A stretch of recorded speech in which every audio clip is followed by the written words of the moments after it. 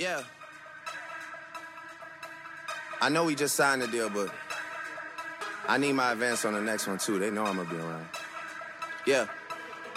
I need it. Metro Boomin want some more. Cause I got a really big team, and they need some really big rings. They need some really nice things. Better be coming with no strings. Better be coming with no strings. We need some really nice things. We need some really big rings. I got a really big team. I got a really big team. They need some really big rings. They need some really nice things. Better be coming with no strings. Better be coming with no strings. We need some really nice things. We need some really big rings. I got a really big team, man. What a time to be alive.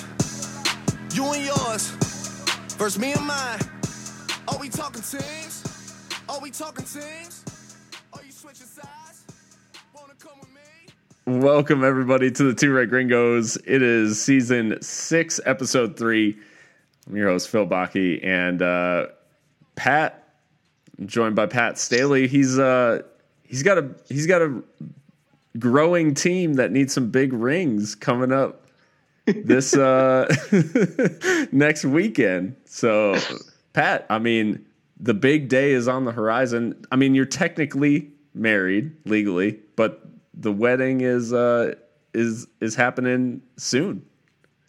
Yeah, I don't like to announce it too much. You know, we want to make it a big celebration and not try to cheapen it for those that are making the trip down, like yourself. Yeah, it is going to be a blast down there in Mexico City. But yeah, what a time to be alive, as Drake so eloquently put it. Both for those friends of the Staleys, as well as for Liverpool fans at large. Yeah, we'll focus on the latter. Yeah, we'll speak primarily about Liverpool, but Pat, I mean, as we get into, we're obviously going to talk about City. We're going to talk about, we spoke in the last episode just about like player perceptions and stuff like that. We'll kind of, I think, tackle some of that again this week. It seems like a kind of a constant problem, but in this one, obviously, we're primarily going to talk about taking down City, kind of the big bad guy, like like the boss at the end of a level of an old school video game. But kind of like any of the memes where they roll out like, this is like X boss that you have to defeat. I don't know, like the Karen boss or something like that. Which also reminds me, I think we need a new segment where, I'm getting up there in age now, and you are much more in tune with the comings and goings of social media memes. So I'll prompt you later, but I've got a question. I think it needs to be a running segment where you educate me on updated memes. Yeah, Phil teaches Pat the internet, or okay boomer. What's the? I think we've got it. Now we just need somebody to sponsor it. Done. So speaking of, who are you riding with for this episode in terms of your poison? I think I've seen the preview, but you're going with Old Reliable on this one. I am not. I've tried to keep it facing this way. For those of you that can't see the video, it's a green bottle. And normally with green bottles comes obviously Heineken's, which I'm a fiend for. But this one, I was putting in front of the actual mirror on that thing. But we've got Carlsberg. I mean, reminiscent of some great LFC teams, but the beer itself. Oh, the beer itself is, maybe better or worse than Heineken. I'm never quite sure with the taste of these beers. Like any type of like crisp Pilsner is normally garbage. But Carlsberg, for me, it's just about the experience, and it tastes like a nice Reebok or Adidas kit. That wasn't a great analogy. That actually sounds like it would taste disgusting. Or maybe it was a perfect analogy. But anyway, in tribute to LFC, I got excited when I saw Carlsberg in the cooler at the local supermarket. I mean, like I said, it's tough to hate on Carlsberg as a brand, because it was around for so many classic Liverpool kits and seasons on the field. You know, you associate it with Gerrard, with Carragher. And still a big Liverpool sponsor, though, right? Not the primary kit one, but still a fairly large LFC sponsor too. So, and also shout out to AJ Hudson's in the Chicago OLSC, who typically have. I'm not going to venture so far as to say they're as cheap as $3 Carlsbergs during the match, but maybe $5, maybe $3. But anyway, they keep going. It and that's always a blast. I was upset that I missed out on a trip to watch the match with Chicago last trip, but I will have to try to make it out for a game next time I'm in town. For me, I'm going against the grain a little bit. No IPAs. Like double IPA then? A trip? No hoppy beers in sight. Actually, the Hop God taking a week off, but no, I've got a nice I don't know, kind of a wintry fall beer here with the Isolation Ale by Odell Brewing. It's a good one out of Colorado. Actually, I think I had Odell. I was out in Colorado maybe a couple months ago for work. Quick trip, went to a little craft beer bar, and I think I had Odell there. That's why it sounds familiar. The second one I have from the Dallas-Fort Worth area, Martin House Brewing Company, which is a classic around here. They love stocking that here in El Paso, but it's called the Short Order Porter. It's like a breakfast porter. Yeah, that's more up your alley. Hazelnut, cacao nibs, maple syrup, and coffee. So nibs. Is that not the food that drives Terry in Brooklyn Nine-Nine? Yeah. The nibs. The nibs. I can get on with that. Oh, that's pretty great. Well, I mean, this week this international break. I shouldn't say week because it has been more than a week, but this international break, I mean, for Liverpool fans and thankfully for City fans as well, and the few that are out there, they've had to dwell on this result. Liverpool defeating City 3-1.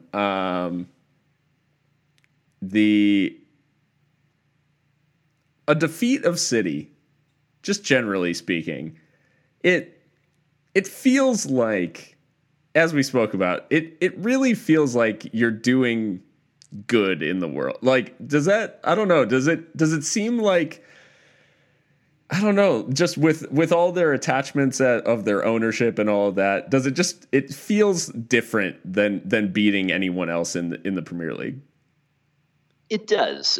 And I think all the terminology of them being evil that we've talked about that pops up on social media, I still keep coming back to that clip, and I think I posted it towards the end of the season last year, of Samwise Gamgee and the Two Towers, his moving speech at the end of people remembering stories of heroes and all that, and it shouldn't be possible that this darkness, this evil could be defeated, because that, like, people should hate City, like everything that they stand for and everything that they are. So any chance between them, the money, the spending, all the controversy, but really just like it now with Guardiola and his reactions too, it's just it's so intense. It's such like a rivalry between just two clubs, just at the top of world football.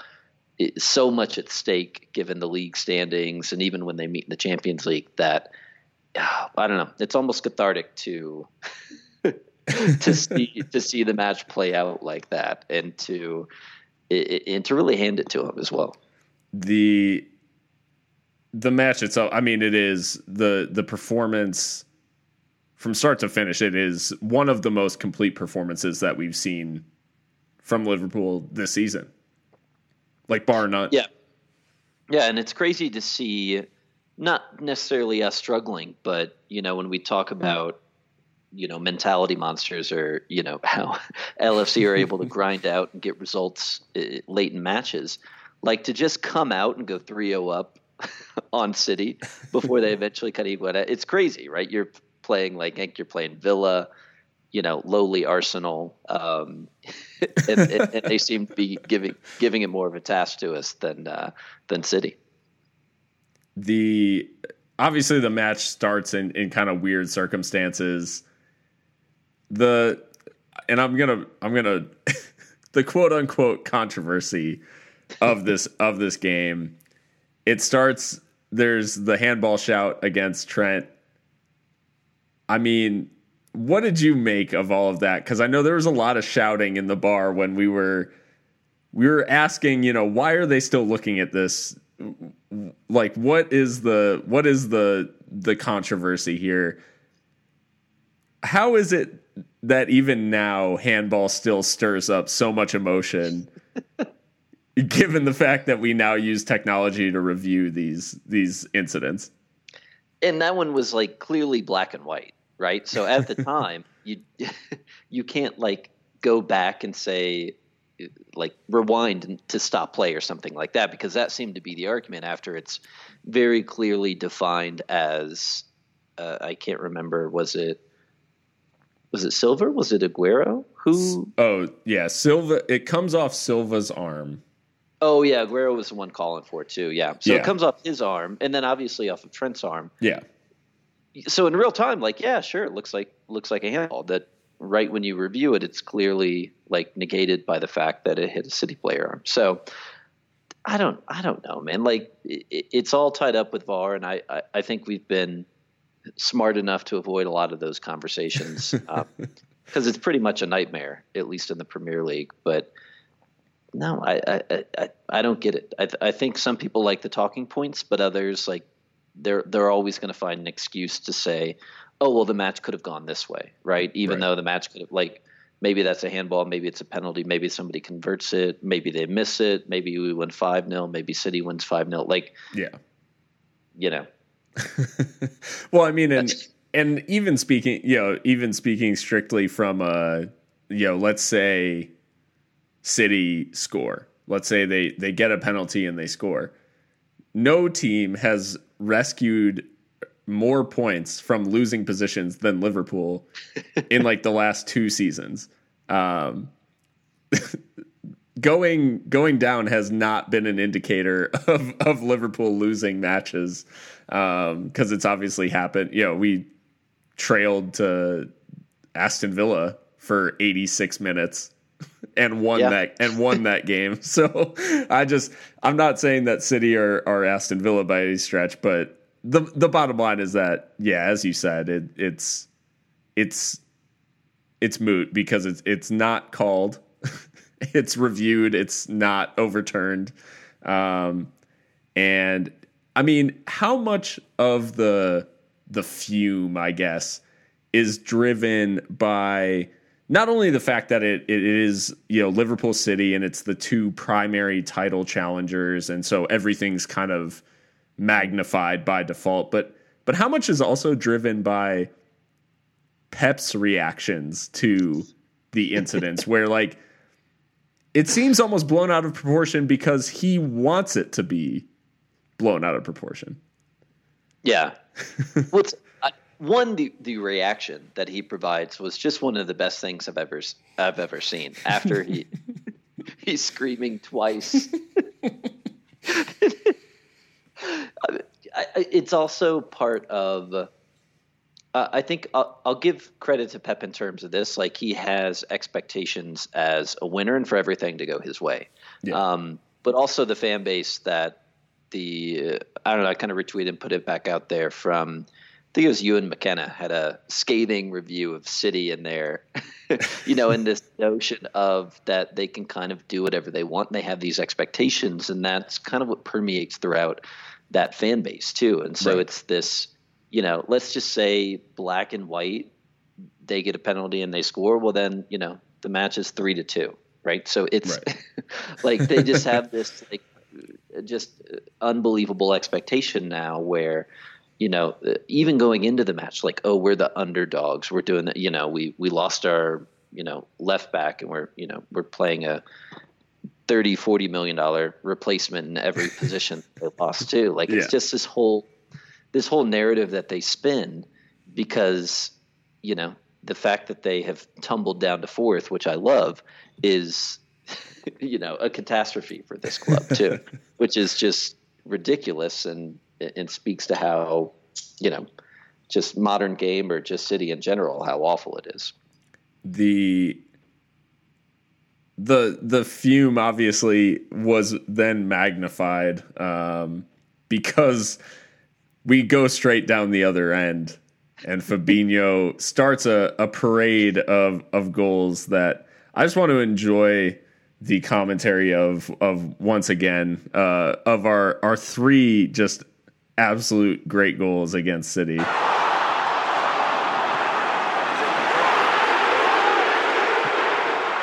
Nope, there's no commentary on that. I don't know why I thought there was. You can hear the subtle shoot from the crowd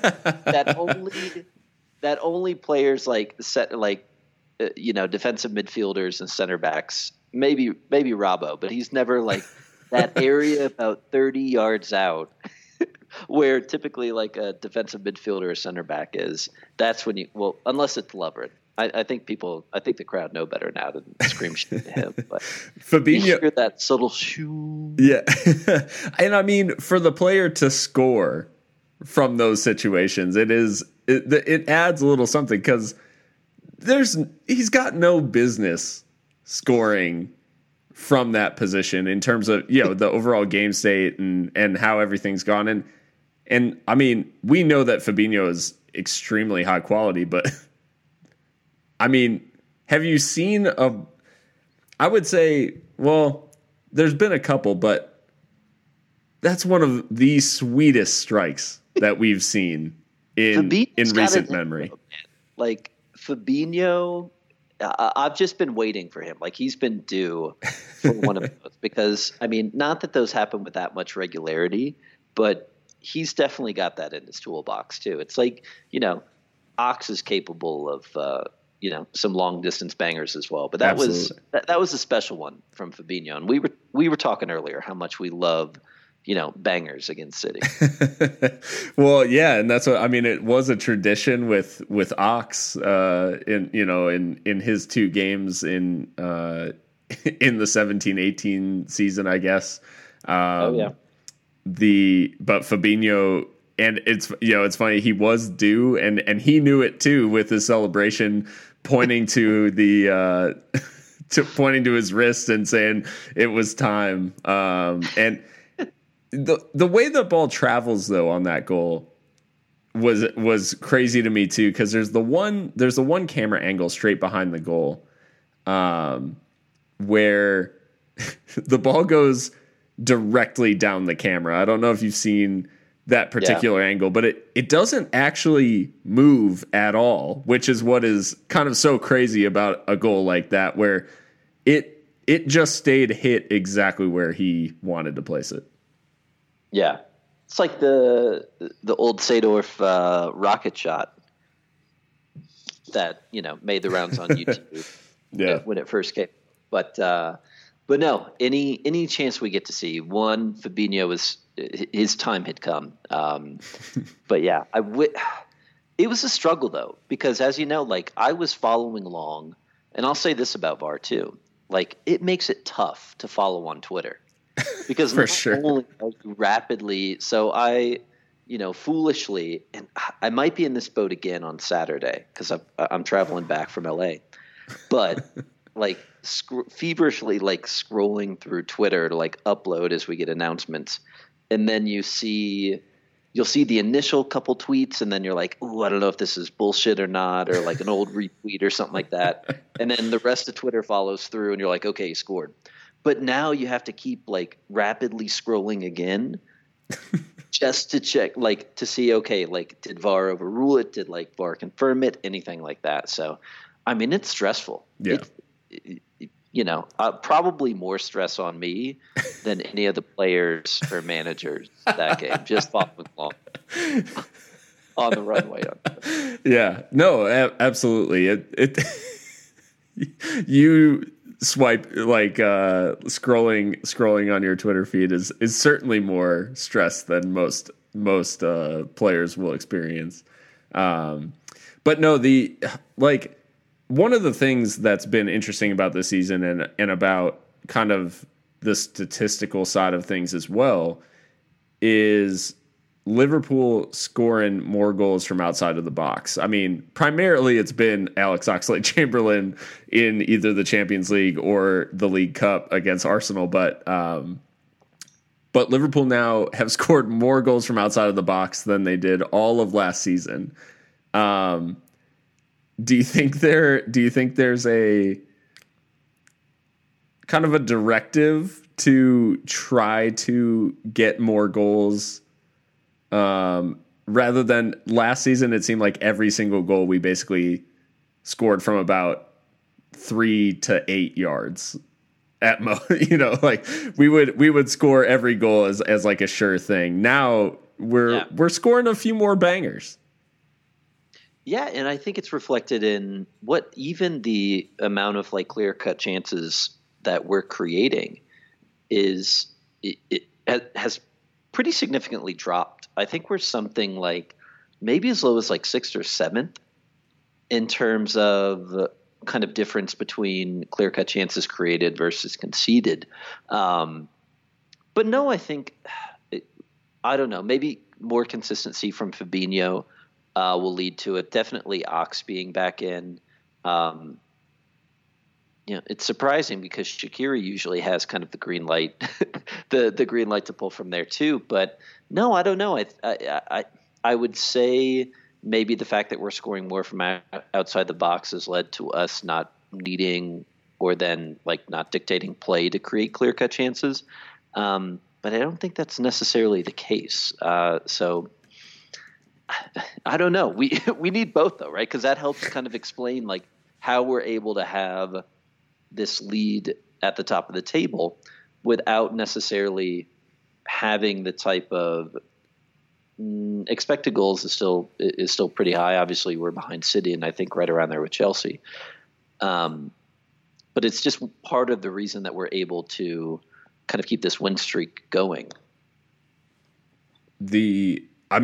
Yeah, and I think we've seen just maybe it's like a more of a mix or just the team figuring out ways around or how to break down certain teams, and then not hesitating when they get the opportunity. Obviously, Fabinho's was him just spotting. He receives that poor clearance, and it's like, you know what? It's 6 minutes in. I'm having a crack. The crowd asked him to, and he obliged. He obliged, and quite well as well. But yeah, no, I mean, and that Fabinho goal is the type of goal too that you just, for the fan celebrating, especially we were down at the district down here in El Paso, and that's the type of goal where everybody is just going mad down there, just ape shit. Especially in that type of game, it was a little reminiscent actually of kind of the penalty in the Champions League final, in that you're like, is this enough? Like okay, is this good? Or have we just maybe like awoken kind of the hornet's nest or something? What's the response going to be? Luckily, Liverpool like playing kind of classic. This match was kind of felt like old school Klopp Liverpool. Like in a way, it was back to kind of the that counterattacking pressing style, but this time with a defense that can actually stand up to City. Yeah, I mean, that's what we saw from even Fabinho's, right? That, as you said, like quickly coming back, being able to score from that. And then if there's one thing, well, maybe not one thing, one of the things that I truly love is the fullback to fullback connection. Yeah. Preferably fullback assist, fullback goal, but also like fullback hockey assist to fullback assist. And then, a Mo Salah header is something I can get behind too. So we've got a banger. We've got the fullback connection and Salah scoring too. And when we went 2-0 up, I was still asking myself, at that time, like, is this enough? Yeah. Because I think as Salah scored, we started lift off. I was probably about, 2,000 to 3,000 feet whenever it disconnects or whatever. Right. So that's where I left off. And then when I land, I'm like, oh God, like, what's going to be the best outcome? Should I check the score on Twitter? Should I check the score on like Google? Like, I don't want to say what should it be, but yeah, another amazing goal, but also still the pressure of, I don't know, maybe it's just lingering. Maybe every fan base has this, but just that notion of, is this enough? The Trent switch on that goal comes with his left foot across the field. Robertson puts the cross in with his second touch, and Mo first time heads it in. Like, in terms of counter-attacking goals, there's probably not a better one out there. Like, certainly not a more efficient. Yeah. More efficient counterattack, too. There's something about Robertson's cross as well. The way that it bends as it comes into Mo's path. There's something about that trajectory that just is kind of I don't know, like it as it's happening, you're like, no, wait, yes. Because there's two parts to that, right? One is that, like, he clearly meant to do that, right? Like, these athletes aren't just operating at another level to us physically, but also just with their ability to read the game. Like, to be able to pick that out when, one, nobody else is seeing it, two, as it's happening, for us to say, like, no, this, just kind of no. But then to actually have, like, the physical capacity to pull it off is, I mean, those are where, like, even like what Jorginho's assist, which was an incredible pass, like, you kind of see that run, right? Like, okay, if I like the physical prowess of it is another level. Sure. But Robertson's was just like, how do you spot that? How do you spot that run and know to say, like, if I hit it like this, if I can put this amount of curve on it, it's going to go through these two defenders and somehow hit Mo in stride. Yeah. Like it's really unbelievable.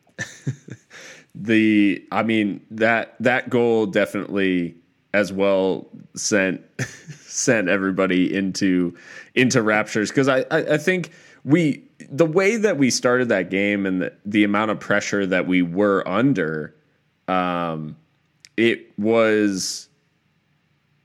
it hadn't really been our style to be under, soaking up pressure and hitting on the break. So we've almost grown accustomed to the fact that we're going to dominate possession and we're primarily going to try to break teams down, even when we're playing some of the, like, big clubs. Like, we're not really trying to hit people on the counter anymore. So seeing that was very, and seeing it broken out against an opponent like City, it almost feels like Pep showed up looking or expecting the game that we gave them last season at Anfield, where it was very much like the boxing match, like the Mayweather, I'm just going to take you, 16 rounds and like I'll win by decision type deal. This was very much, a counterattacking and the heavy metal football kind of approach. Yeah, and think of how Pep approached the same match at Anfield last season, right? Which was really unlike any other City or Guardiola performance we've seen before, in his ability to kind of capitulate and say, I'm going to step back and turn this into a more defensive kind of strategy-based game. Yeah. And I think just, it's this mindset of them being far back in the table, and not that, it's still so early in the season. Like, it's not necessarily a must-win for them, but, like, it stings, right? Like, a loss would sting. So I think that kind of played and weighed heavily on them to come out and try to, I don't know, play more arrogantly against the club side.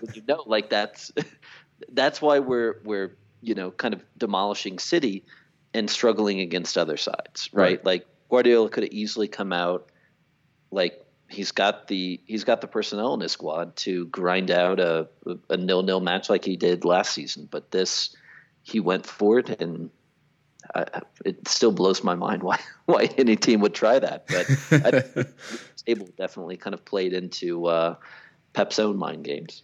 The third goal is a couple of things that the Gringos love, and that is a good Hendo cross and a header by, for me and my money, the best header of the ball in the Premier League, Sadio Mane. A similar goal to what we saw. It reminded me of Sadio's goal against Chelsea at home at the end of last season. Hendo gets to the byline. Oh, yeah. Crosses it back post, and Sadio scores. It was a little simpler against Chelsea because I think Kepa was at sea. Bravo almost gets to this one, but it's still good to see Jordan get into those type of positions and to deliver a ball like he did. Yeah, I don't know. I'm not sold on the. We'll talk more about the midfield, but I'm not sold on the Hendo bombing forward as much as I love a Hendo cross.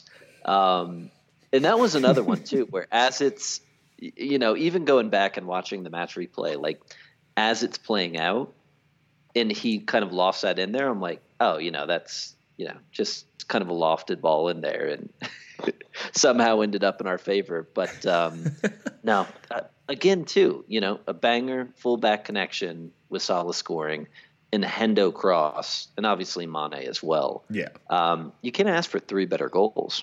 No, it was party time after the third went in. Although little nervy at the end, but a big discussion. Just enough time. Yeah. A big discussion like prior to the game, and obviously the Ox has kind of spurred quite a bit of this because he's had some good performances in the Champions League and in the League Cup when he's gotten the chance to start. But the selection in midfield, it was, obviously Fabinho, Gini Wijnaldum, and Hendo starting in midfield. It spurred a little bit of not controversy by any stretch, but it spurred a lot of discussion about, is this the midfield that gets after City and can we be attacking? I mean, does this performance show that this isn't like the Brexit 2.0 or whatever the new name of this midfield selection? They can be a more aggressive unit when the situation like calls for it? Yeah, well, I think really the only question mark here is probably, what's unfortunate, that's our captain, but it's probably Henderson, right? Like that's, even when I'm saying like him bombing forward, getting in the position to make crosses, he picked up the assist. Has it been that effective? Not so sure, especially when Ox is, putting in performance after performance in both the League Cup and and the Champions League, as you said too. So I think that was like, nobody's upset with Gini. I mean, some people are, but they're idiots. And obviously, like, Fabinho is like all the rage right now, right? He's like our best player. He's our most important player, all that.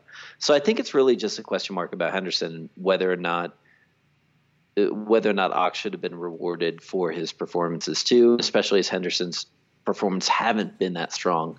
But no, I think against the way that City played that, it just that's the type of midfield I think that you want, like high energy, high press. I think Ox could have easily slotted in for Endo there too. He's got that in him, but no, if City would have sat back and tried to soak up pressure and counter, then maybe Hendo's not the best bet.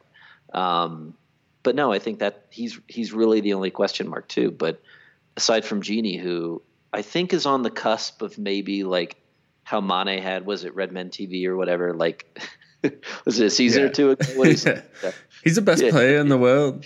Like, I'm serious. I'm serious. I think Gini now might be on the cusp of that, where somebody, maybe it's going to be us, say something ridiculous like that. Like, he's the best. I think I texted you, like, Ronaldo, like, Ballon d'Or winner. Yeah. Well, when the Netherlands win the World Cup, it's going to be a toss up. Genie or Verge, like. And Klopp takes the reins off Genie a little bit, or who knows? Maybe we just need another orange kit back. But but no, like that, for the way that the game played out, that midfield is suitable to that, and obviously it played out that way in the game too. I mean, and I think we have debated and tossed around, like, should it be a more attacking lineup against some of these other teams? Like, when we go up against Crystal Palace, is this midfield the selection for a game like that, or is it when we're Burnley away, like these type of performances, like we always question, should it be more attacking?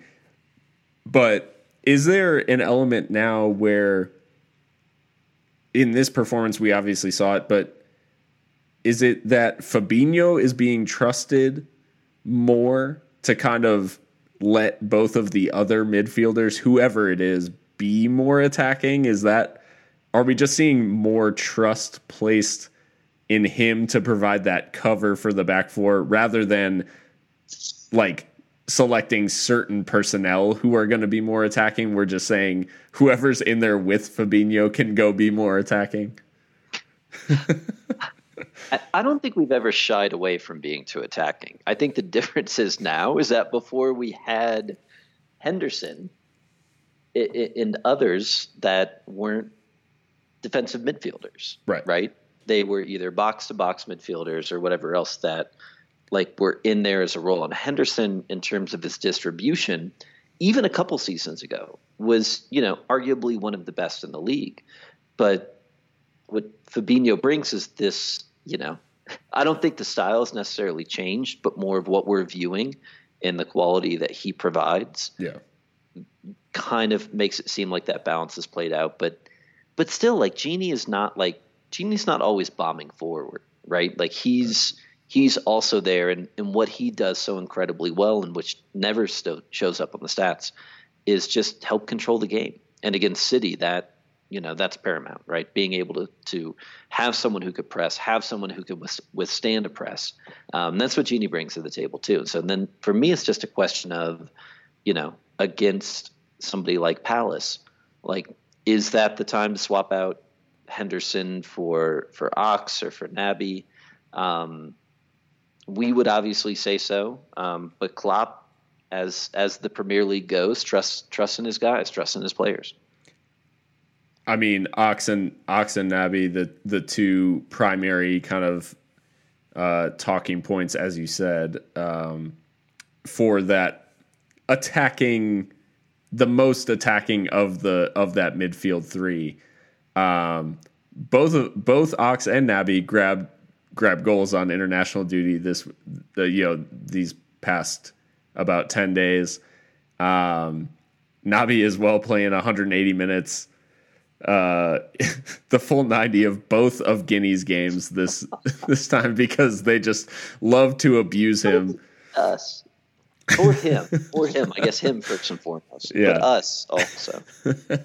But I mean, the conversation between surrounding those guys has obviously been who's going to take that third midfield spot. But as you said, Klopp kind of has his Premier League midfield. Do you think we just kind of naturally see more of the two of them in the Premier League as the season drags on and players are obviously coming up on more and more minutes in more competitions? Do we just kind of naturally see more of them as the season goes on? I think same thing kind of played out with Fabinho previously and Robertson. Although I think obviously for the two of them, they established themselves far and away as the two choices for the starting 11. I don't know. We're still kind of at that stage with we know the quality that both Ox and Naby will bring, but it's just a matter of health and consistency with them. The fact that they're grabbing that many minutes and playing international as well, we'll see. Maybe Hendo kind of withdrawing is a sign that he'll be in the 11 too, but I don't know. I would hope we see either one of them, whether it's not for Hendo, maybe it's I don't like dropping Gini, but I would hope either of them either hit the starting 11 or play significant minutes against Palace, because I don't know, we'll probably need it. I think what's been interesting to me about Naby's performances in the Champions League specifically this year is in the games in which he's played, he's not been the kind of free reign attacker that Ox has been, where Ox is obviously, he's creating goals from outside the box. He's pressing. He's trying to win the ball high up. Naby has been much more in those performances of like a Gini. Like he's been holding the ball. He's been carrying the ball forward.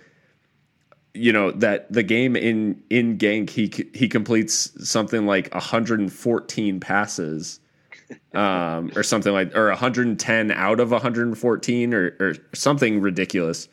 And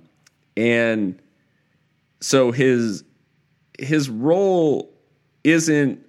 Is it almost we kind of like lump Naby into this more attack minded midfield just because that's what we thought we were getting when we signed him, where he just is a good midfielder who can hold the ball and do kind of those things that Gini does? Well, he does that well, but he also packages it with, I don't know, what Gini does for the Netherlands. Like now he seems to be capable of, for Liverpool as well. Yeah. But no, I think we knew better, right? Like we're not getting a number 10. We're not getting a straight on attacking midfielder. We're getting a true number 8. And that's still to me is the difference between Naby and even like Gini, where if we don't necessarily need that control, like we have to have somebody that can like show the quality in the final third, create chances, finish chances, kind of the way Gini does for the Netherlands. But Naby has shown that he can do that for us. He did it previously. So I don't know. That's kind of the difference maker, is that he is ultimately what we want. If they're both playing at the highest level, like his level seems to be like, for Liverpool at least, a step above in terms of attacking quality. But he also still has the, defensive prowess to be able to support, I hate saying it, but the role that he had played previously in kind of a double pivot, right? Right. And so I think ultimately that is what you're looking for to partner with Fabinho. That's what I guess Wijnaldum kind of does, but it's never a true pivot, right? Because there's no kind of balance back and forth. There's a clearly designated defensive midfielder. And the other is, Gini doesn't necessarily always attack, but at least Naby brings that to the table. So ultimately, in a perfect world where they're both operating at the highest capacity, that's what we would want to see. And it just still remains to be seen, like, can Naby do that consistently, or can Genie, I don't know, maybe also provide offense consistently, or whatever he's doing for the Netherlands. Like, is it possible to do both? Like, Naby's shown us that he can do both. I don't know if we've seen that balance from Genie. Like, can he still be the player that he is for Liverpool while providing that offensive spark? I don't know. And for Naby too, it's interesting because it's primarily the way in which he supports the offense, especially in the system that we play, is by just advancing the ball a little bit further up the field, so that like where our fullbacks receive the ball is further up the field. Because like I feel like what we often see, and we saw it against United, I think the midfield, when it's not functioning in an attacking sense, they will lay the ball off to the fullbacks deeper, and then we will play crosses earlier into the box. Whereas like when Naby or Ox or someone who's advancing the ball a little bit further up the field, they opt to play that pass like just a little bit later than some of our other midfielders. So that's like the main difference for me, is it just kind of like gets us a little closer to goal, and it makes the angles like a little more favorable. But in this case, as you said, like in this City matchup, the midfield functioned pretty much exactly as it was supposed to, because it was this, Klopp, I think post game said we tried to make it crazy. Like, we tried to make the game as kind of wild as possible, because City doesn't function well. I mean, let's face it, like they're like a Swiss watch. And so like one like mote of dust in the gears can like completely throw everything off.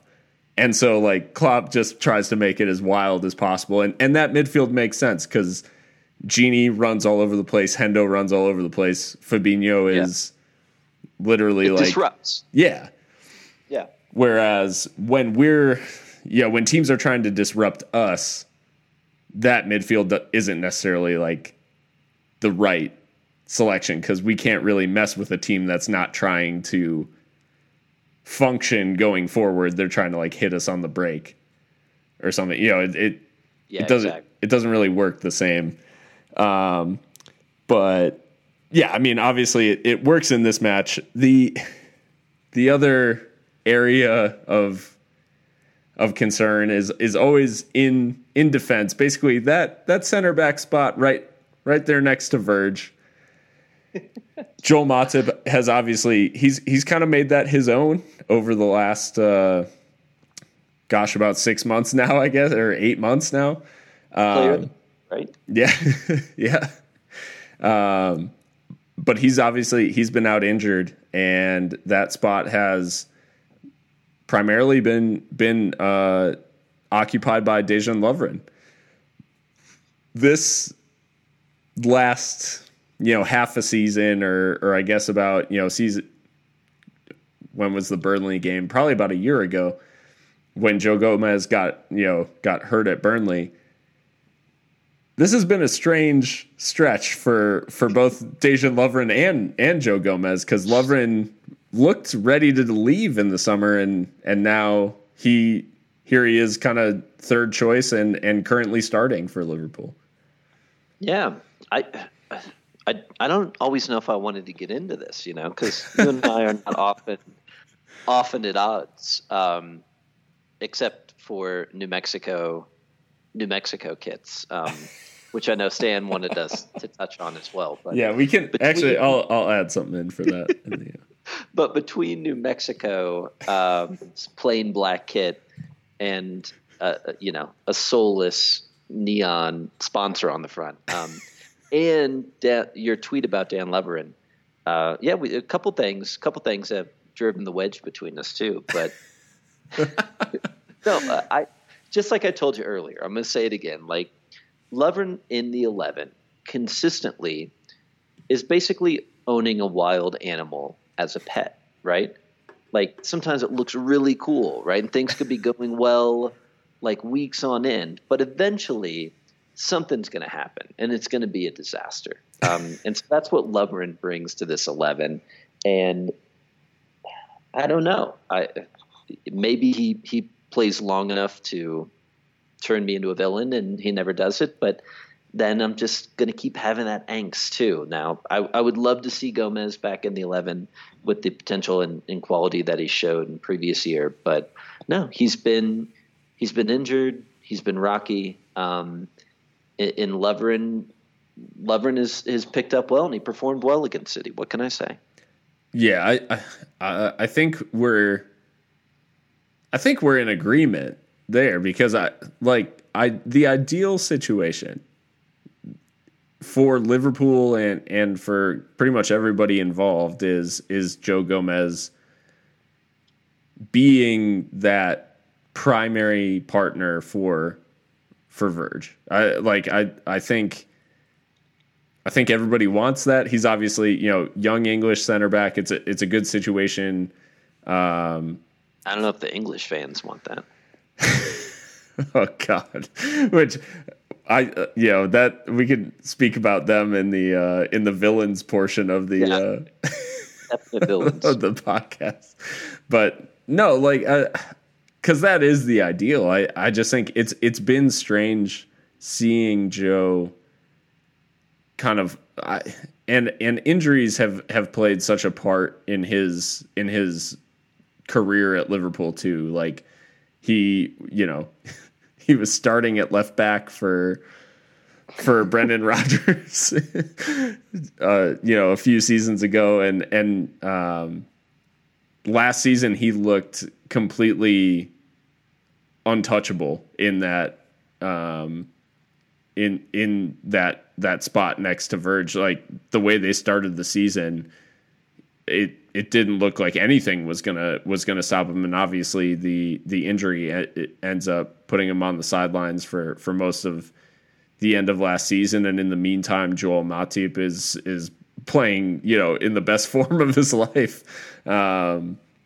So it's just been a weird time for everyone, because there was a stretch where it literally looked like Joe Gomez was going to was never going to stop being that second choice, and everybody was just fighting for third place, and an injury kind of changed everything. And unfortunately, I really hope that Joe gets his mojo back, essentially, like gets back to that level that he was playing at the beginning of last season. But as it stands right now, I mean, once Matip's back from injury, he's the guy until proven otherwise. And as weird a situation as it is, and you're completely right about Lovren in that he has that.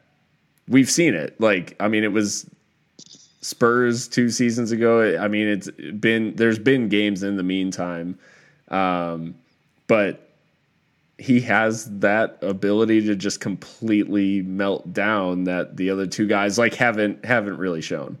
Yeah. And we love Matip too, and even though I've been somewhat critical of him as well. But Gomez to me is just, when he was Lovren's been at his peak, right? Matip's been at his peak. All of them next to Van Dijk. Same true, obviously, for Gomez.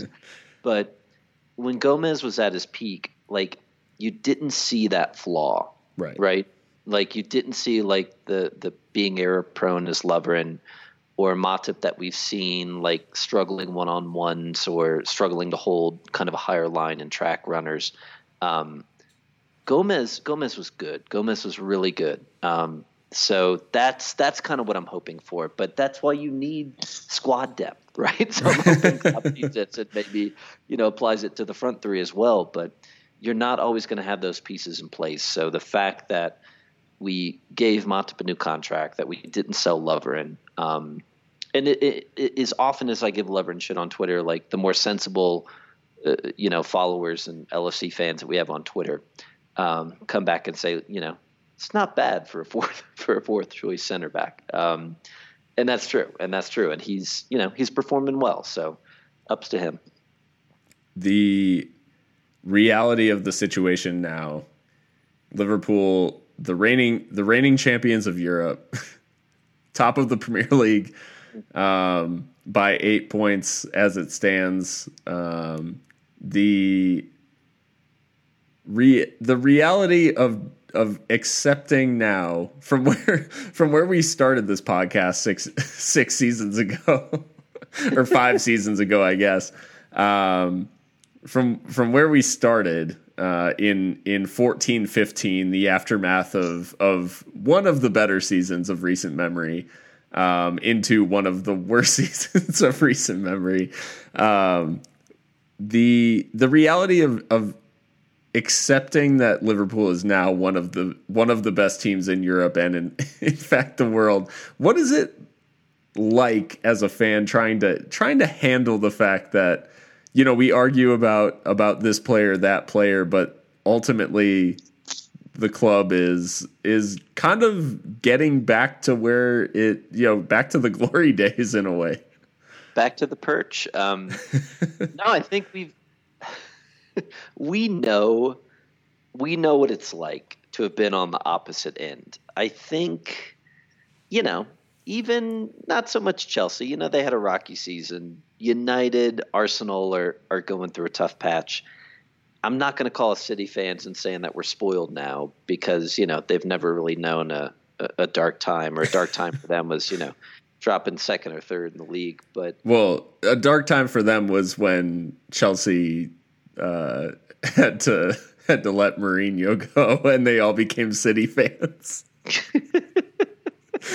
Yeah, so they've seen the depth, but they just jumped ship, right? But I think we still have a little bit of a complex. It's even like, hey, when we go 3-up to City, and they pull one back, there's still, 10 minutes left or whatever. And, and it's never quite that confident. But no, I think I couldn't remember whatever sporting index it was that showed Liverpool as the number one team in the world right now. But it's just, it's not even, I was thinking back and, some of the dips that we saw, obviously just performance wise under Hodgson, even like kind of towards the end of Dalglish's other reign and then with Rodgers. But it's just also the notion of going from like, going under like administration or the potential for that to having an ownership that actually knew what it was doing, to building a club the right way. But then, I don't know, just to have Klopp in here, like it's just been, I don't know, it's a completely different team and it's a completely different level of success that we'd experienced the past, I don't know what, like 5 to 8 years prior. So I don't know. It's just that going back to even our case for like Carlo or versus Klopp, like go in any other direction at that moment, and we're not at the same place we are now. Yeah. And even going in a direction where it came with success might be like a City, right? It might be like a Chelsea where you have to just, kind of sell your soul, pay for it, and the club will struggle later on. So, just the fact that Klopp has been able to turn what was a depressing podcast week after week into something where we're openly bashing, the City and everybody else. It's, it's been a crazy ride. Yeah. Speaking of making that decision to hire Jurgen Klopp, when someone like a Carlo Ancelotti was available and those types of conversations were had, the debates were had, another club finds themselves in similar circumstances as Spurs today, fire Mauricio Pochettino, and they sold their soul. They made the deal with the devil, Jose Mourinho is now the Tottenham manager, I mean, it kind of smacks of that. It's a similar timing to when Liverpool let Rodgers go. That was October, and obviously it's slightly later in November, but the appointment seems completely the opposite, though. Desperate, right? To me, it's going to be a disaster. Like, we know this. But if you're Tottenham, even just now, I kind of had an epiphany. Yeah. For them, it's worth it because, like, they're not. I can't envision a scenario where they win the league, but they could very well win an FA Cup or League Cup, something like that. They're obviously not going to win, in Europe with it. But if Mourinho delivers an FA Cup or something along that, like enough like silverware, and by enough I mean one, for Tottenham, like I almost think like they're thinking it's worth it, right? Because they're not going to get past the level of second place in the Champions League. Like that was the peak for them. That was the pinnacle, right? Yeah. And I mean, arguably a team that could finish runners up in the Champions League is probably superior to any FA Cup winner, any League Cup winner, right? But this notion of not being able to win any trophies but consistently get top four to I don't know, with Tottenham, what do they always say? Putting the pressure on.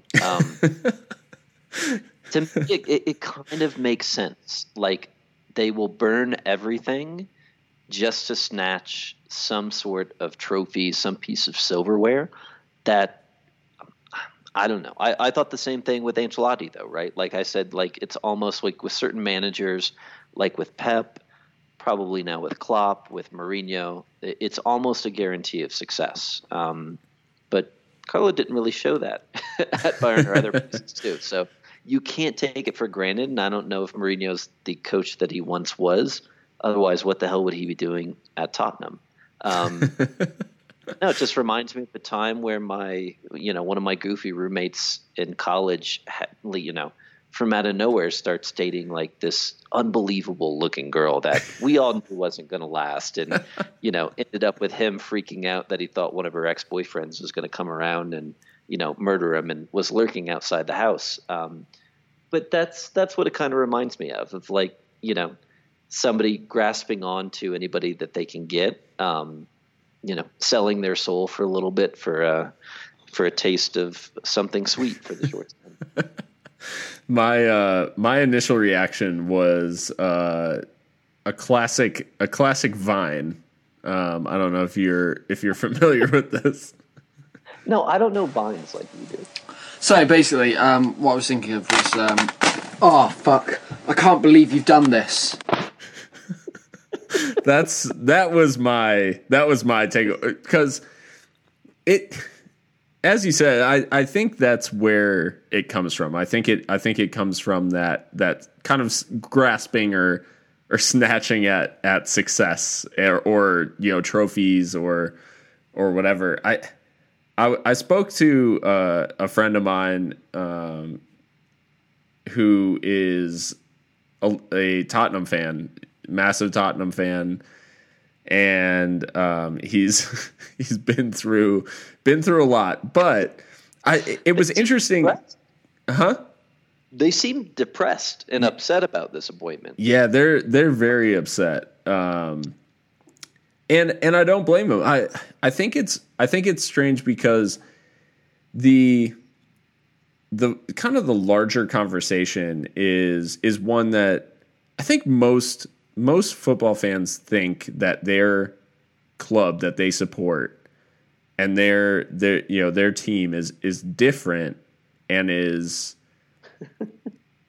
removed from kind of the typical business of all of the nonsense that goes around all these other clubs. Well, they're not like us. They don't do things the right way. And I think Levy in this case, like, you know, Tottenham's owner, I think he's betrayed Tottenham's fan base in a way, because they sold them on this idea that they were going to do things differently, and they were going to back Pochettino, and they're going to build this new stadium, and we're going to take a year off from signing players. Like all these things were like, oh, we're not like doing business like City. We're not.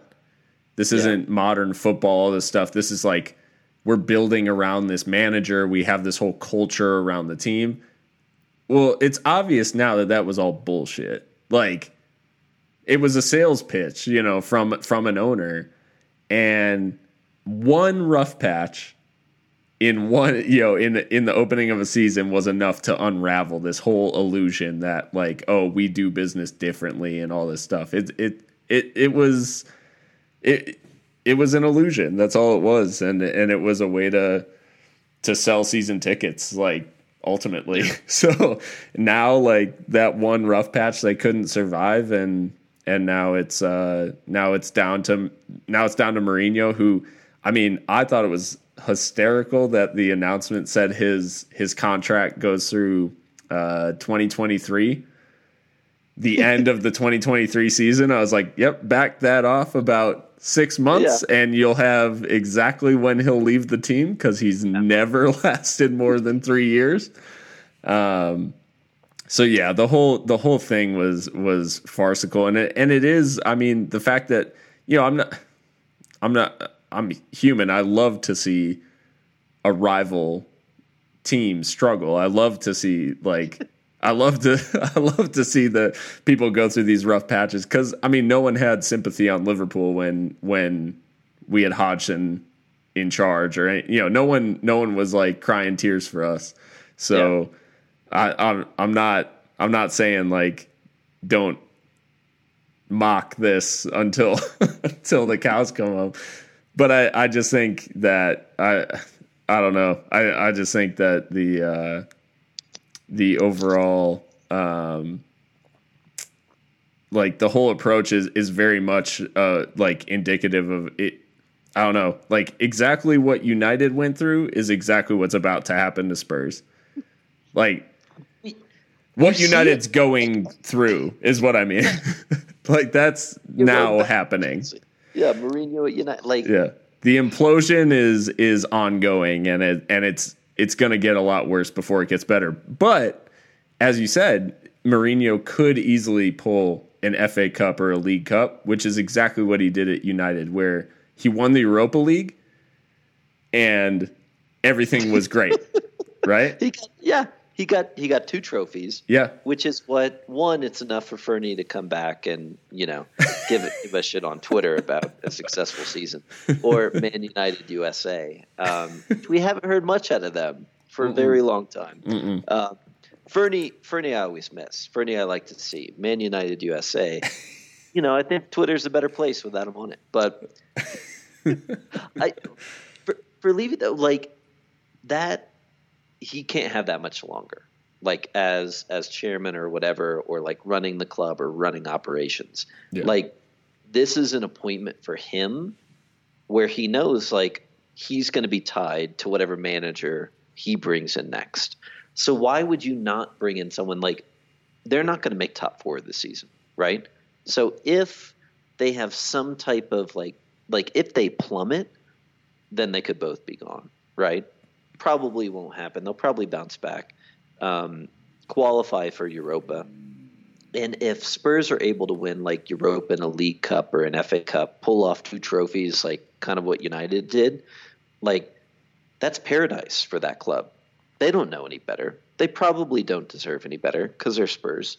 But then whenever it implodes and the club is set back, like, United could take that Mourinho hit, right? Chelsea, even a club like City, could probably take that hit. I don't know if Tottenham can take that, like, devastation of, you know, 300 to 500 million spent two low level trophies and having to pay Pochettino, Mourinho like millions a year while they have a new stadium that, whether maybe it's giving them revenue or not, I don't know. But I don't know. Maybe that stadium's a buffer for them. Maybe it's still a money trap. But I don't know. I don't know if they can take that devastating Mourinho hit. Credit to Daniel Levy for making the Spurs All or Nothing documentary as entertaining as possible. And making sure that it'll mostly be nothing versus all. That's a pretty good line. But yeah, I mean, it is. I don't know. It's funny because there was so much talk of Mourinho being the hire that I made a joke. I thought it was a joke that Mourinho inbound. But that's the reality we live in now, and I don't know if you saw West Ham made a whole video of, because West Ham is Spurs' next opponent, and they made a whole video of the time that Mourinho was there with Chelsea and said that West Ham played 19th century football.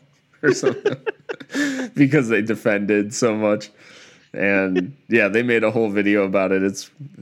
That might be a social media hero moment until West Ham go out and get beat like 5-0. What's going on with West Ham this year? I thought they were performing somewhat recently, and then they've been just absolutely catastrophic in other matches. Yeah, no, they're. I mean, they kind of switched places with Wolves, because Wolves was obviously, they were having the whole Europa League like hangover. They weren't winning a single game to start the season, and now like it seems like they got their groove back. Yeah, West Ham in the meantime lost to Everton, so something's not right there. Something's fishy. Also got demolished by Oxford United in League Cup, but yeah, God, who knows.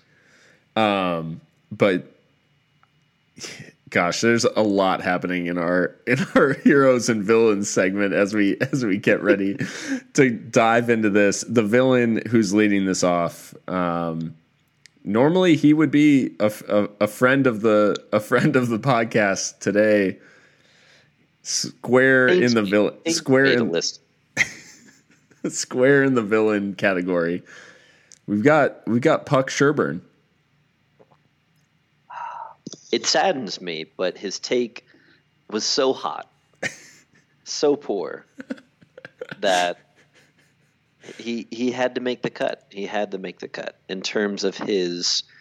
So this is another one that I'm a few steps behind on, but at least it's so literal that I can understand it.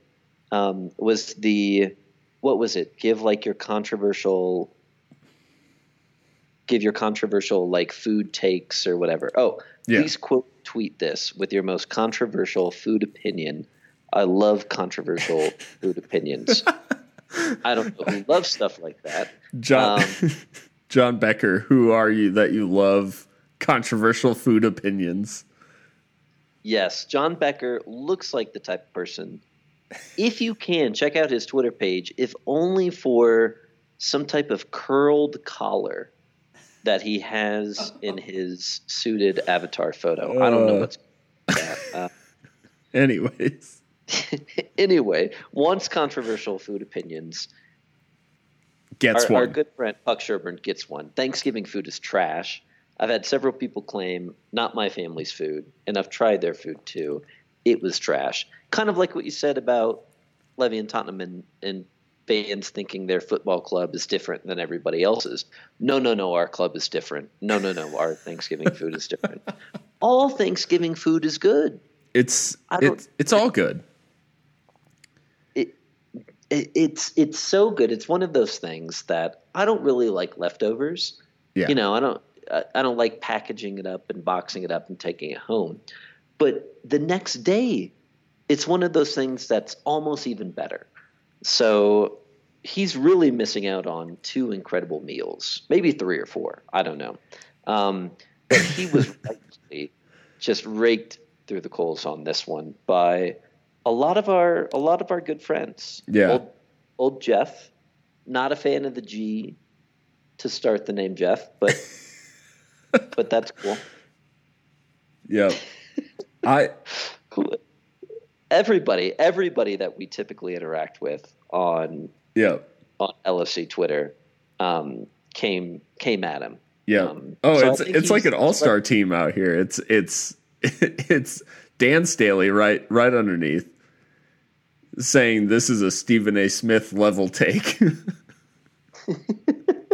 It's Majdos, it's Jeff, it's Claudia, Merck.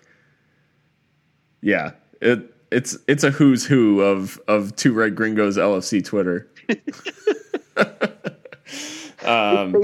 So that's one of the reasons why I was so deeply offended by it, is because I saw others that we're close with were also offended by it. Yeah, Puck. I mean, you got to take the L on this one. We're talking turkey, great. Mashed potatoes, amazing. Any type of gravy involved in all of that, plus stuffing, you've already got yourself a high-level meal. Then you start talking about the different types of rolls and breads that can be involved, cranberry sauce. Crescent rolls, Pillsbury crescent rolls. Yeah. We've discovered a new level where we will unravel the entire crescent roll sheet, wrap it around a thing of brie, bake it in the oven, and you've got baked brie right there. Changing the game. Had you come to Mexico City on Thursday, you could have partaken in that. There will not be any leftovers on Friday. But also who will not get any leftovers is who I think is the villain, Pucksher. Okay. Well, you've also got another nomination for a villain this week. I think I tried to nominate at least 3 different people. I didn't write one of them down. So one was, I got to give a quick shout out to, what was the account? Was it 888? Bet. I sent this one to you. Bet 8. I don't know how many 8s are involved. I think it's 3 8s. I think they've sponsored one of either like Burnley or Aston Villa or another claret and blue team over the years, which we got to put a stop to in general. But yeah, 888 Sport ran a segment. Why do you, all caps, hate Liverpool? As if we don't have the option.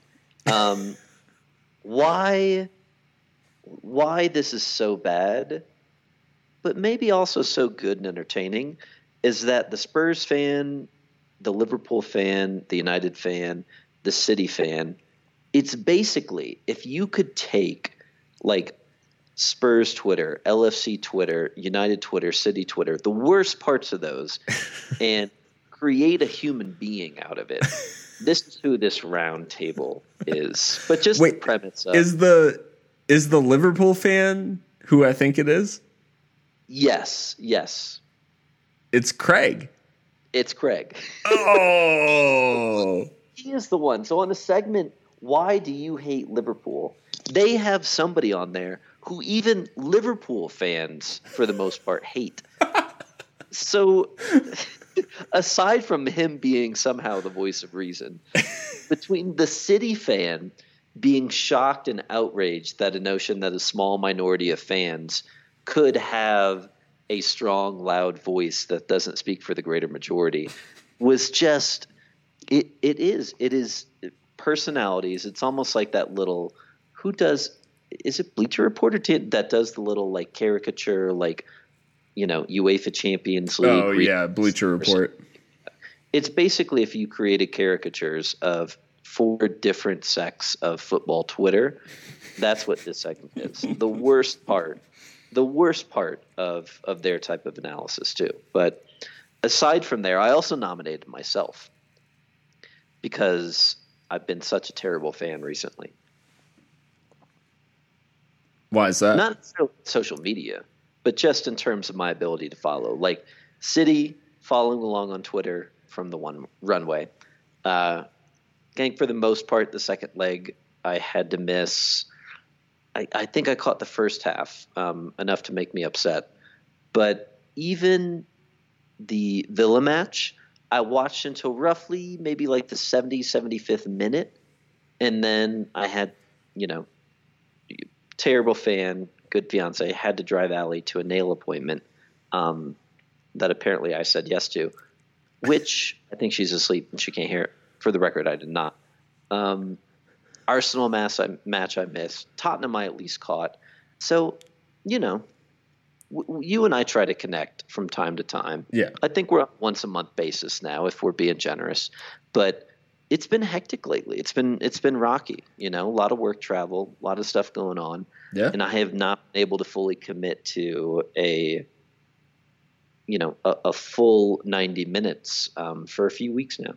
It's definitely been a hectic start to the season, but you were able to catch a match with, was that Tottenham with Carey, who is like the traveler of LFC Twitter.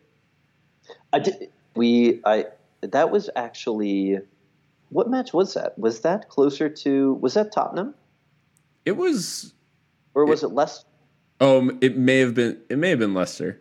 I think it was Leicester because I remember because we had recorded after the United match, the last one, and I forgot to give her a shout out. So I appreciate giving her a shout out now, but I think it was the Leicester match. Oh, okay. But, there's so many late matches that involve, late winners where, the mentality right. giants we are. So yeah, you could, listeners could forgive us for mixing up a couple. And as we head into the heroes, I want to start with Alex. He's been a stalwart, an MVP, if you will. We always talk about the narrative. Like we always talk about trying to kind of wade through those narratives. Alex is like the king of just destroying false narratives and wading through the bullshit. Yeah, even I think between him and Babu, that's about like just crushing defeats via Twitter and tweets. Babu has the elegance and grace to somehow drop physics physics into a Twitter argument, and for everybody to still be behind him. Like how he does that, I have absolutely no idea. I think the one point was maybe the City fans thinking they had outsung Anfield, while forgetting maybe the person right next to you might be louder than the person 500 feet from you. Yeah. Babu drops physics on him. Alex is, again, I think it's still Alex that I'm not quite sure whether they exist or whether it's like some weird type of LFC Russian bot that is generating all of this like New Mexico LFC content. I'm still not sure because they sprung up from out of nowhere, and they were tough to find when I was driving through New Mexico. But his ability to kind of like I referenced what happens with Trump, where there's always a tweet, right? There's always a tweet. Always. Alex Mansfield will find it. And I think I followed somebody who said he's the John Wick of football Twitter. But I also think, it's kind of like who's Schindler's List guy? Schindler's List guy? Yeah, who's the guy, the actor, the big actor plays Schindler's List? I don't know. I can't think of it. Liam Neeson. Yeah, Liam Neeson. All I could think about was Jerry Seinfeld making out during Schindler's List. I love that that's the direction that you made out during Schindler's List. But no, he's also like the Liam Neeson and Taken of football Twitter. Like, if there's a tweet, he will find it. No, he's a ninja. The ninja of LFC Twitter. Twitter, the ninja of LFC. I have to bring this up now because I mean it's fitting. You said New Mexico, obviously Alex at the center of LFC in New Mexico, but Alex is also a New Mexico United fan. I know. I was hoping we would get into this. Because I wanted to, really kind of widen the wedge. He's absolutely a hero of LFC Twitter. Don't get me wrong. And I have to compartmentalize. Alex, the LFC fan, completely fine. Alex, the big New Mexico United fan, it's tough. Here's my issue. Obviously, it's your local team, right? Like, there's no arguing with the fact that I'm not expecting his allegiance to lie anywhere else. However, Alex can appreciate the fact that Liverpool obviously, play a very attractive style of football and entertain. New Mexico this year, they're direct. They literally play like Stoke under Pulis. Like that was them. So Alex, I'm sorry, but I was very happy to see you guys eliminated by Sac Republic, and I hate Sac Republic. So that's how. Yeah, that's how deep this runs. But also, I even appreciated like Alex's take on that ridiculous poll that the New Mexico United, did they win the poll? I don't know if they're winning or they made it into the Final Four, I think. I appreciated his takes on one saying like New Mexicans are to New Mexico United base polls what Egyptians are to Mo Salah. Yeah. That piece of it was good. And then even just 2 hours ago, there's a vote for the best new soccer kits on I think another website, looking for some bots to continue that continue that run, which just seems pretty apparent by their success rate on these and their genuine lack of as much as I love both New Mexico, again for clarity, as a state, not as a United Football Club, and also Neon. I mean, I don't get how you call that the one of the best kits in the world. And I love both of those things. So, but yeah. I think as a former Chicago resident, you can side with me. Of that Final Four in that Sirius XM, it's the Chicago Red Stars kit that's legit a street map of Chicago with the lake. Like, that is the most unique thing going on and the most tied to the community with the 4 red stars across the front. I have a huge partiality to that kit in particular. Yeah. But it's actually something unique. I want to tiptoe this subject because I know it could rub some of our closest El Paso friends the wrong way. But America is always putting out quality kits, just always quality. Yeah. Oh, that kit is so solid because it's unique without being crazy. But even for them, I'm in the streets here in Mexico City looking for the good bootlegs. Oh yeah, the retro kits, like the kits they've had the past 2-3 seasons. Yeah, they're all bangers. They're all bangers, and I say that knowing that it might upset some of our good friends in El Paso. But no, that Chicago kit is perfect because it's tough to do. It's tough to do things that intricately in a kit and also still have it look that good. Right. Like even as cool as a lot of the Icarus stuff is, sometimes like those stuff that, even what is it? is it Madison or whatever? Yeah. Some of those are so like over the top. It's like you're doing too much. Do less. Yeah, it's tough for those of us that appreciate Nike and their cardboard cutout kits.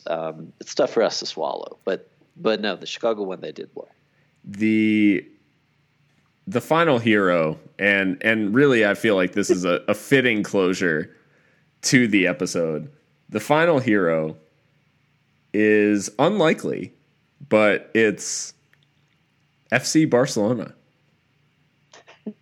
In their complete, I guess, arrogance, at 3-0 up, they filmed a mini documentary or some kind of mini episode of the second leg of the Champions League semifinal. And they filmed Shakira and her children watching the game as well. They're releasing it in a few days, I guess. They're releasing this episode. Is what it says.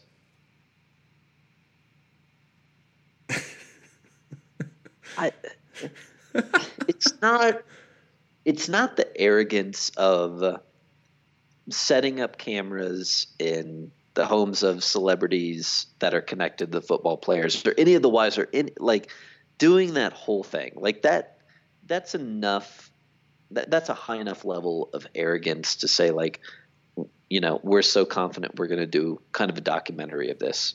Yeah. The arrogance is in losing so drastically, so painfully, in such a humiliating way, and to basically say, let's make a few bucks off this, right? We're Barcelona. We're probably going to rattle off a few more trophies in the next few years.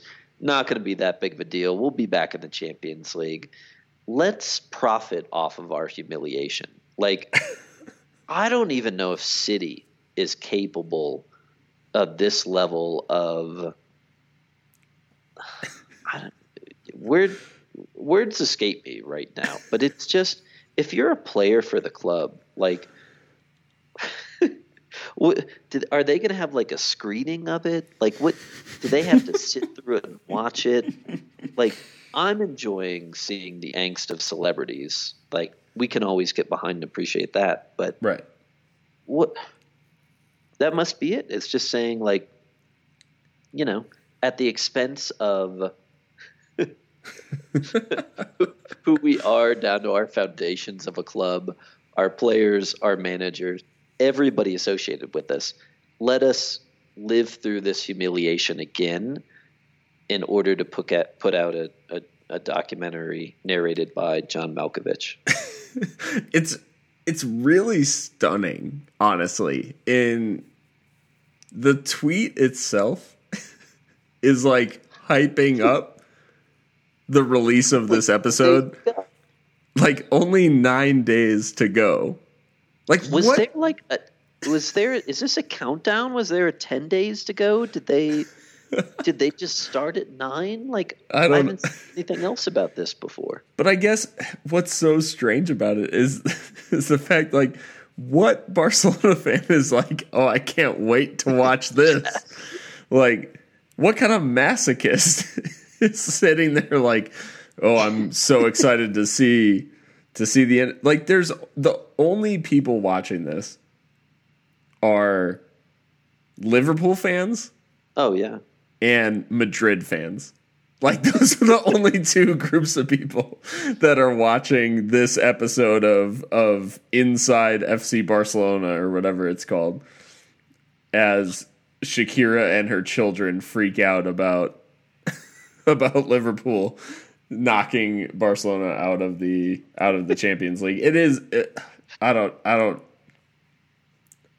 really, it's really just stunning. Stunning. It's absolutely stunning. It's like a Divock Origi short corner. Great mention though. Speaking of, I don't know if it's a documentary. I don't know if it's a Art Nouveau type style film. Whatever's going on with it, but Divock's dropping something right now But all I could see was just like, I didn't even know that building. Not that I've been, but you'll be in December. I didn't even know that whatever apartment building existed of the like, downward look to the iconic, Liverpool building with the liverbirds on it as well. So props to Divock, one for, having the artistic touch, but also a sweet ass pad. It really there in Liverpool. That's another this if you haven't seen it, go on Divock Origi's Instagram and look for his post, A Portrait of Origi. And it really does. I mean, you said like I don't know if it is a documentary or a art nouveau film. It literally it's like it's crazy. Like it's really crazy. The trailer is kind of insane. It's a lot of like close up. I don't know. It's like the beginning of a Wes Anderson movie. I was gonna say, who directed this? It's like gosh. It's like I don't know if you've ever seen the movie Adaptation with Nicolas Cage. Oh yeah.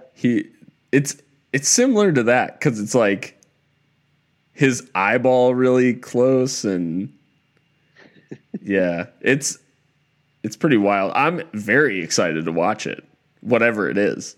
But so both the Barcelona documentary, and the Divock. Yeah, between the two, I mean, Disney Plus, move aside, like.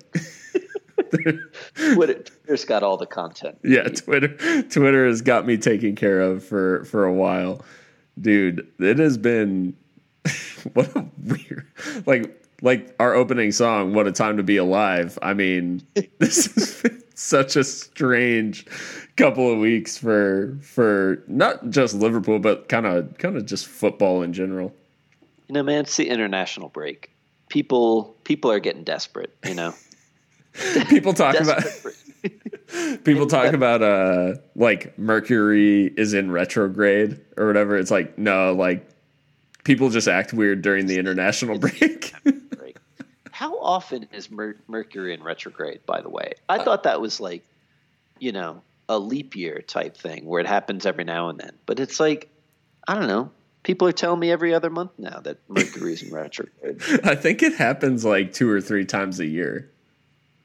I think that's also a good segment into our ongoing piece of OK Boomer, where I ask grumpy questions like, how often is Mercury in retrograde?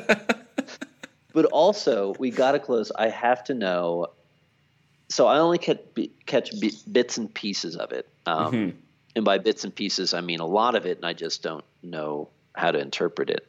But I don't even – another boomer moment. Like, I don't know if it's a meme or whatever it is, but a running tweet joke, maybe I'll call it that, of I'm going to tell my kids – and that's a picture of something that's kind of funny but supposed to be a picture of another thing. So explain that one to me.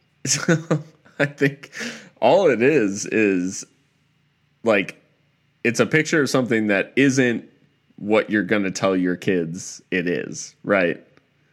So like I mean, do you have a particular example that you want? The most recent one that came to mind was just a literal old fashioned tobacco smoking pipe. Okay. And it just said I will tell my kids that this is a pipe. What? No, that's not. That's literal. A pipe for cannabis, but instead just a. No, like the one I what was the most recent one I saw? It's a picture of Jonah Hill from 21 Jump Street, in his high school years, and it's I'm gonna tell my kids that this is the real Slim Shady.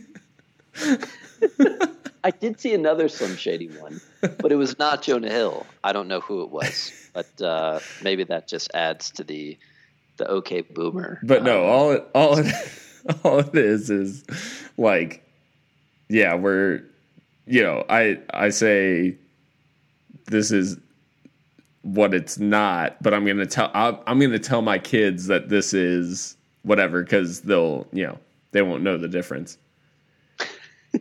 All right, so maybe that one's a little bit more literal than I thought. But I'm going to tell my kids this is a pipe. Okay. That's probably the worst example I could have given to. But no, I'll be on the lookout. I'm sure we'll have a new running tweet joke that I don't immediately understand, and we'll need some assistance on. Yeah, there'll be plenty of segments of OK Boomer. Let's not get carried away. Like I think I'm savvy enough on ins and outs of social media. We'll see what memes pop up during next weekend when I'm in town. We'll have to have a sit down, like some face to face, like bring me up to speed, like you're training, sure, a boomer on like how to use an iPad. Exactly. Like the one I did. I don't love like going around with the big kind of, I'm a hipster. I don't like going around with the big fads or anything like that. But but the one I did do was there was a picture of Jose Mourinho in like a jacket and a baseball cap, like he was trying to like hide out. And I said, I'm going to tell my kids that this was the whistleblower. That one I like. But yeah. So that's all it is. All right. I'm up to speed. Yeah. I'm up to speed on one. So we'll keep a running list and try to reach out on Twitter for some support too. Yeah. No, send us your best LFC related. I'm gonna tell my kids. send a Hodgson. I'm gonna tell my kids this was Mr. Magoo. I don't know. Oh man, I think we're out of Schlitz at this point. I'm running out of Carlsbergs too. We're on fumes. If you guys have enjoyed this, then you're extremely weird, as we are. But I hope you guys have, and you can find us on Spotify, Apple Podcasts, Google Play.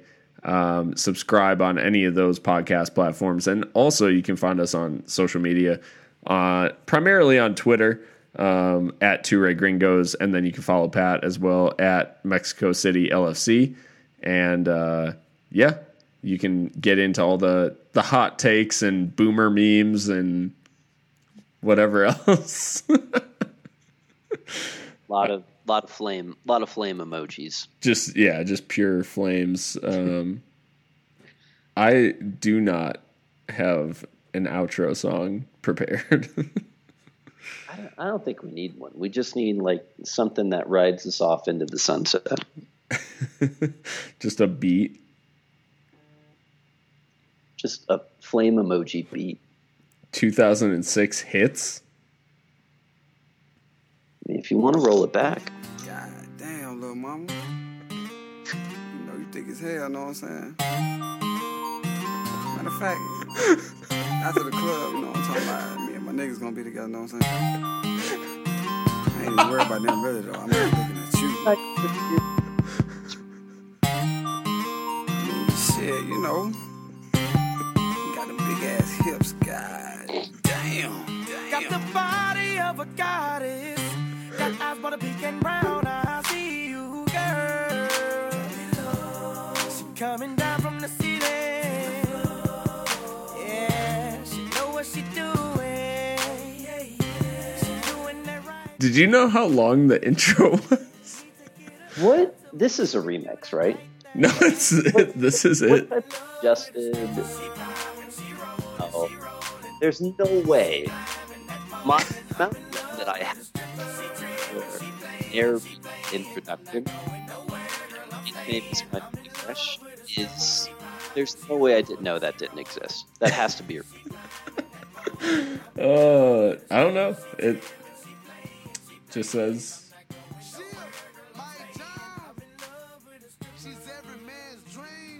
Definitely. Women, they love them too. That's what you call a woman's worth. See, I love all the strippers because they show me love. They know I never pay. It's free whenever I hit the club. But I can't. Mike Jones. Was he in the original for this? Mike Jones don't never trick, but goddamn she thick. I can't lie, I must admit.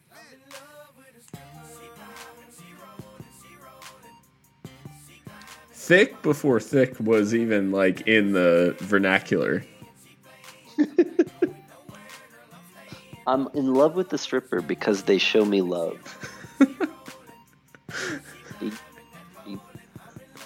And I mean Shaqiri returning as well. Oh, so thick. Power cube. Thick. I still like him just being described as thick. Thick Kiri. Yeah, but I think it was Merck that said something about Shaqiri not being quite as thick anymore. Yeah, he slimmed down a little bit, it looked like. And I think she took a shot at Klopp for potentially fat shaming Shaqiri. No, I think that was Adrian who took the shot at Klopp. Oh, it's Adrian. But I think it's funny because I think Merck may have said it, but like I don't think he necessarily was like dropped like fat. He just looks like slimmer, like maybe even like less muscular. So you're saying that he's just like skinny fat now? He's doing like, you know, he went from like his bulking phase to now he's like cutting. He's trying to cultivate mass, but then he missed the sculpting part. Yeah. Oh man, what a time! And what a time!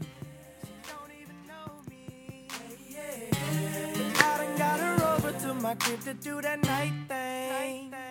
I'm in love with a stripper. She poppin', she rollin', she rollin'. She climbin' that pole, and I'm in love with a stripper. She trippin', she playin', she playin'. I'm not going nowhere, girl, I'm stayin'. I'm in love with a stripper. She poppin', she rollin', she rollin'. That was the first song on a. I literally opened my Spotify search. It suggested a playlist 2006 hits. It was the first song at the top. Boom. I'm willing to bet when Spotify looks back at 2019, that's the when they give you your most played. I'm in love with the stripper. Number one.